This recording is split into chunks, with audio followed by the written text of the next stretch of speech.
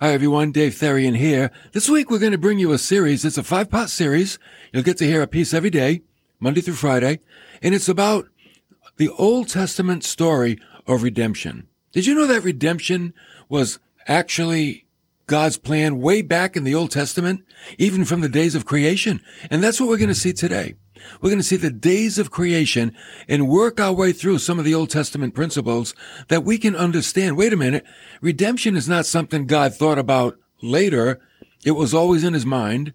The plan was already established. So we're really going to learn. We're really going to grow and see that, the Old Testament is just as vital as the New Testament. We don't want to, avoid one and just cling to the other. So we're going to learn the whole counsel of the Word of God. So let's get right into it today and take a look at the days of creation as we learn the study or the story of redemption in the Old Testament.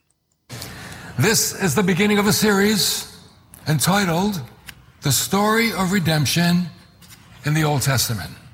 It's a story about God's desire to establish his presence among humankind. And not only would he establish his presence, but that he would place man in a suitable, beautiful creation. It was a place suitable for man and suitable for Jesus Christ. Wherever Jesus goes, the place was perfect. In eternity past, he was in heaven, and it was perfect. In the Garden of Eden, the Bible tells us in Genesis 3:8 that when Adam and Eve heard the sound of the Lord walking in the garden in the cool of the day. So Jesus walked in the garden. It was perfect. In the millennial kingdom, the 1,000-year reign of Christ, it will be perfect. There's only one time Jesus was on the earth and it wasn't perfect. And that was during his 3-year ministry, actually during his 33 years of life on the earth. Point being, when we're with Christ, we have a lot to look forward to because it's going to be perfect. So before we look at the creation the Holy Trinity brought together for us, I want you to note that because it's always been God's intention to dwell with man, the book of Genesis plays out like a divine chess match. And again, what we have is the spiritual warfare between the two kingdoms. If you'll notice in your notes, we have the major events of Genesis. We have the creation of the world, where God went to work. Then we had Adam and Eve, and they were in perfect fellowship with God. But then we had the fall, broken fellowship. Then Cain and Abel, along with many other children, were born, but they were the more prominent ones. We have fellowship again. Cain killed Abel, broken fellowship. Noah came on the scene. He found favor in God's eyes. He's in fellowship with God. But God brought the flood because of wickedness on the earth, broken fellowship. Then we have the table of nations, which is the generations of Noah. Fellowship once again with God. But then they decided to build a tower that led up to heaven, the Tower of Babel. Broken fellowship. And then the Shemites, fellowship. You can see this chess match. God moves, Satan moves. God moves, Satan moves. And that's the way it's been going on. So these are just some of the moves that we're going to see in this cosmic battle. So in order to understand the story of redemption in the Old Testament, it's good to go back to the beginning of the creation. So notice in your Bibles, in Genesis 1 verse 1, in the beginning, God created the heavens and the earth. Now the word created is the word bara, and it's used only of God creating something from nothing. Only God can take nothing and create something. Man has to have something in order to make it into something else. But God can take nothing and make it into something. That's bara. That's where the creation came from. It came from nothing. And God used nothing to make something. The Latin word is creatio, and I had 2 years of Latin, you never know it. Creatio ex nihilo, which means no existing or pre-existing material. So there was absolutely nothing, and from nothing, God created everything. Only God can do that. At this time, God also created time and space, if you're following along in your notes. Now, this is important. The story that Moses is giving us, the account of the creation that Moses gives us, is very important because it's countering a false belief that originated in Mesopotamia. In the first civilization, this account is called Enuma Elish. And it goes like this. This was their account of the creation. Shows you how much faith you have to really have. The story describes a cosmic conflict between the leading deities. The young and daring Marduk kills the monstrous Tiamat, mother goddess personifying the primeval ocean. Primeval means before man. Using Tiamat's divided carcass, Marduk creates heaven and earth. From the blood of her conspirator, he and his father created humankind. And the reason they created humankind was to do the hard labor of the universe, leaving the deities free from work. Now again, what is this? This is the belief of people of the first civilization in Mesopotamia. Out of gratitude to Marduk for rescuing them from Tiamat, the gods built for him the city of Babylon, the great capital city. See how quickly Satan moved in the first established civilization. Satan begins to move. The divine chess match. Satan cannot create truth. All he can do is distort it. He distorts it and he perverts it. He takes that which is honest and true and he twists it to his own liking, as he did in the Garden of Eden. It's the way he works. He said to Eve, has God really said, you shall not eat from that tree? He distorts. He twists. He causes doubt on truth. So Moses must counteract this false belief in the creation. So he gives the account of the true creation, which he got as a revelation from God. Moses spent a lot of time with God up on the mountain. I got a feeling he got more than the 10 Commandments. I got a feeling he got a lot of inspiration, especially regarding the creation account. So here's the contrast between the two. The earth was created from nothing, not divided carcasses. That's why Moses said, bara, from nothing. The word yatsar means to create something from something. But bara means to create something from nothing. And Moses intentionally, obviously, used that word to counteract the belief of Mesopotamia. Man was created for fellowship, not slave labor. In the story of the first civilization, humankind was created to serve the deities as their slaves. Moses is saying, no, we were created for fellowship with God. So in verse 3, day 1, God created the light. In verse 7, day 2, God separated the sea from the sky. In verse 10, day 3, he brought forth vegetation. And you know what's interesting? Day 1 corresponds to day 4. When God said, let there be light, on day 4, he put in the luminaries, the sun, the moon, the stars. On day 2, when he separated the sky from the oceans, he created the birds and the fish.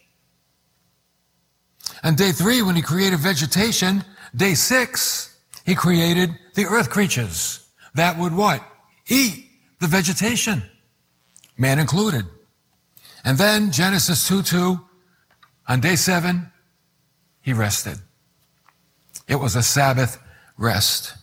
So each day corresponds to a matching day. Day 1 to day 4, day 2 to day 5, day 3 to day 6, and then day 7. He didn't rest because he was tired. He rested because he sat back and enjoyed his work. He took pleasure in what he had done. Then God gave a mandate to mankind. In verse 28 of Genesis 1, God blessed them. This is Adam and Eve in the garden. And God said to them, be fruitful and multiply. God wanted them to have a family, big family. Fill the earth. Subdue it. That means manage it. Take care of it for me. And rule over the fish of the sea and over the birds of the sky. That simply means that he would have dominance. That man was the ultimate creation, the crown of God's creation. And he would have dominance over all other living things. So, rule over the fish of the sea, the birds of the sky, over every living thing that moves on the earth. This demonstrates two things. Number one, humanity was capable of communicating with God and receiving his commandments. Adam had a language. So, I get a kick out of, the intellects when they show the evolution of man. And, when man finally shed his fur and started to walk upright, he still didn't have a language. It was like, grunts. He grunted. And then over the billions of years, a few words evolved. And then before you knew it, he could speak languages. But with the creation of Adam, Adam could already speak. Eve could already speak. They had fellowship in the garden. Jesus could speak to Adam and Eve, and they understood him, and they could speak back. What language did they speak? I really don't know. We'll have to ask them when we see them. But Adam could speak. And number two, it tells us that humanity was to continue God's creative work in the new world. That as mankind manages the earth, and he's a steward of the world, he can actually improve the earth. But you know what? Satan moves. And what does Satan do? He destroys the earth. He pollutes the earth. He ruins the surface of the earth.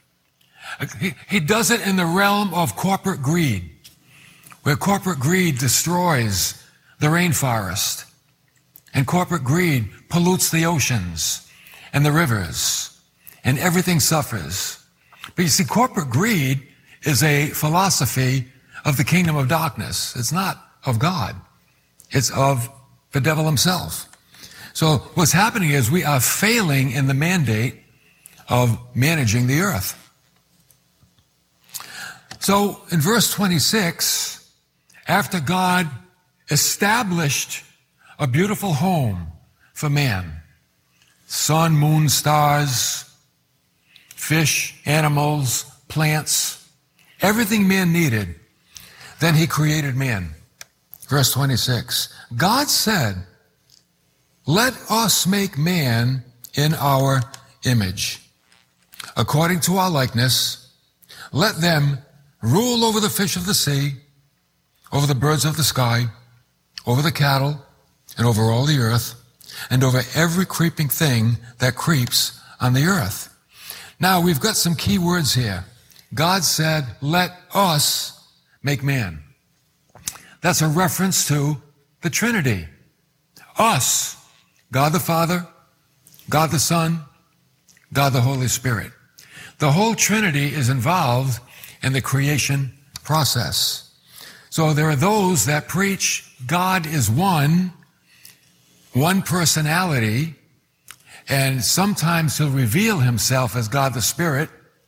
Other times he'll reveal himself as God the Son, and sometimes he'll reveal himself as God the Father, but he's only one at a time. And you know that's incorrect, because we have a couple of scenes. For instance, the baptism of Jesus. When Jesus came out of the water after being baptized by John, and what does the Bible tell us? A voice came from heaven. That was God the Father. This is my beloved Son. Jesus came out of the water. There he was. And then the Holy Spirit descended down in the form of a dove. So even there we have the three distinct personalities of the Trinity. They are three in one. And here we have them in the creation process as well. So let us make man speaks of the Trinity. Secondly, let us make man in our image. Image means likeness. So why did they put likeness? Because likeness means intellect, emotions. What Moses is saying is that we are like God in our non-physical sense. We're not like God physically, but we are like God in the non-physical aspect of who we are. We have intellect. We have creative abilities. We can invent things. We have emotions. We have, creative powers? You know, everything that we possess is basically a reflection of what God has. Why? Because we are, or supposedly, we were supposed to be the presence of God on the earth. That was God's intention, that we would be his presence on the earth. So Genesis chapter 2, verse 7, Jehovah God formed the man out of the dust from the ground. Everything else he did, he spoke it. But when he made man, he didn't say, man. He went to work. He got clay. That word dust, it means clay, like silly putty. No wonder we're so funny. We're made out of silly putty. And he took that clay and he formed it. And he formed it into a human body. But it was still inanimate. And then he blew into his nostrils the breath of life. And man became a living soul. I want you to notice the gentle touch of God. To pick up that clay body and just breathe into it, and it came alive. How gentle, how calm, how personal God is. We are a very personal creation to God. Not like the cattle, not like the birds, not like the fish. We are very personal to him. God was very gentle in creating us, and we became a living soul. This is why we live forever. We have the breath of God. The breath of God means that every person is going to live forever. The animals don't have the breath of God. They're a gift to us, and we love them. But when they're gone, they're gone. But we have God's breath, and we live forever. That's why this message or this series, the story of redemption, it's vital. Because it determines where we spend that forever. It's not a matter of will I live forever. That's already established. It's where will I be forever. That's what's important. Where will I spend eternity? Will I spend it in the presence of God? Or will I spend it banished from God? But the point is, there is redemption for all people, should they want it. Should they want it, it is there. Now notice in verse 8, Genesis 2. After God made the man, Jehovah God planted a garden in Eden to the east. And there he put the man whom he had formed there. So his home was a garden. I like that. A garden is probably the most tranquil place anybody can spend time. I mean, people even that have little yards like to plant little flowers and decorate it, and they sit out there and enjoy. Enjoy your flowers, enjoy your gardens. His home was a garden. The word Eden means delight. We could call it the Garden of Delight. That's what it means. And if you look at your notes, you have a map there of Mesopotamia. And God said he planted a garden in Eden to the east. So there's Mesopotamia, and it was probably somewhere in between. You see the Euphrates River to the left and the Tigris River to the right. So the garden could have been somewhere in between those two rivers. That's the best that people can come up with. Okay? And it's believed to be there because Moses, when he wrote this, he was to the west of that area. If you look at your map, you see those two blue fingers sticking up the Red Sea? Right to the top right, if you put a little mark there or a little star, that's where Moses was with the Jews when they came out of Egypt. That's where they were in the wilderness, where Moses was probably scripting the creation account. So you can get a sense of what was going on there in that part of the world. I think it's good to try to understand where the Bible takes place. It helps us to figure out, like, okay, I can see what's going on. That part of the world seems like it's always been a hot spot. Why is that? Spiritual warfare. It all took place over there. That whole area. The warfare goes on. It's going on from the beginning, and it's going to go on all the way to the end. Now, life in the garden was good. There was intimacy between man, the woman, and the Creator. All three. They got along pretty good. Things are great. Adam and Eve, they were enjoying themselves.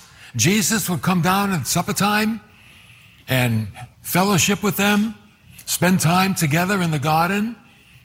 It was incredible. Try to fathom that. Just spending time in a beautiful garden. Oh, and by the way, the animals in the garden, they were like tame leopards, tame lions, and tame bears. Tame snakes, tame raccoons, tame termites. Everything was tame. Everybody got along beautifully. It was incredible. Some of the most beautiful animals God created, they were the pets of Adam and Eve. So even though they were in a perfect environment and they were enjoying perfect fellowship, there was a subtle possibility of broken relationships. There was that possibility that this whole thing could be broken, could be messed up. And here's the lesson that I think not only God wanted Adam and Eve to learn, but he wants us to learn as well.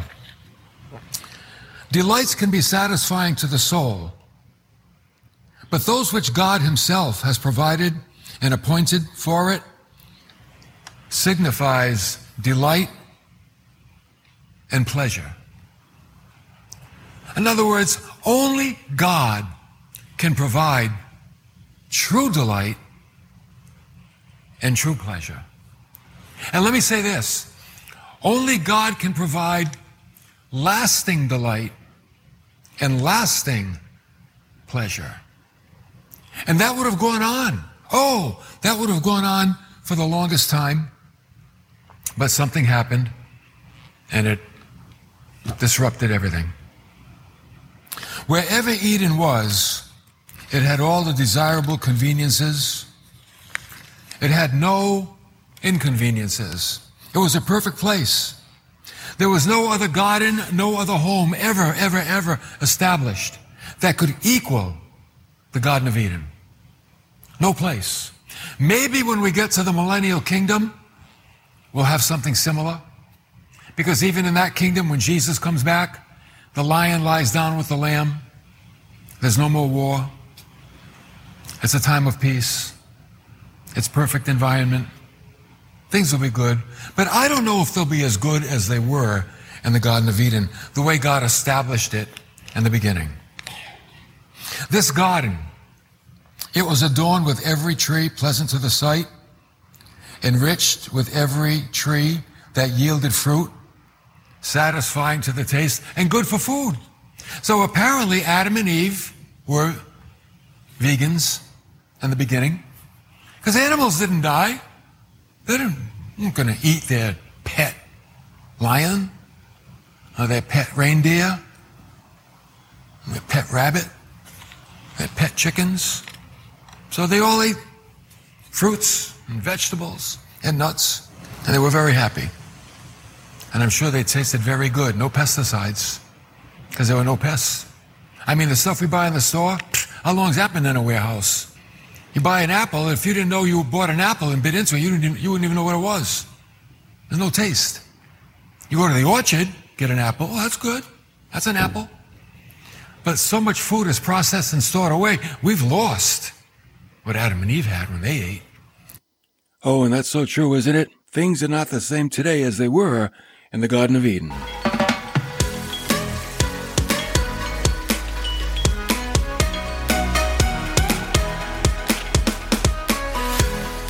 Well, we couldn't finish the message here on the radio, but I'll tell you what.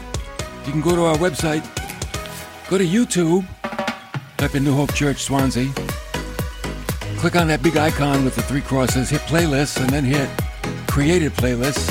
Scroll down to the series, The Story of Redemption in the Old Testament. This is part 1, the days of creation. We'll be back next time. We're going to talk about the flood. Oh, why did God bring the flood in the book of Genesis? We'll be talking about that next time right here on New Hope Radio.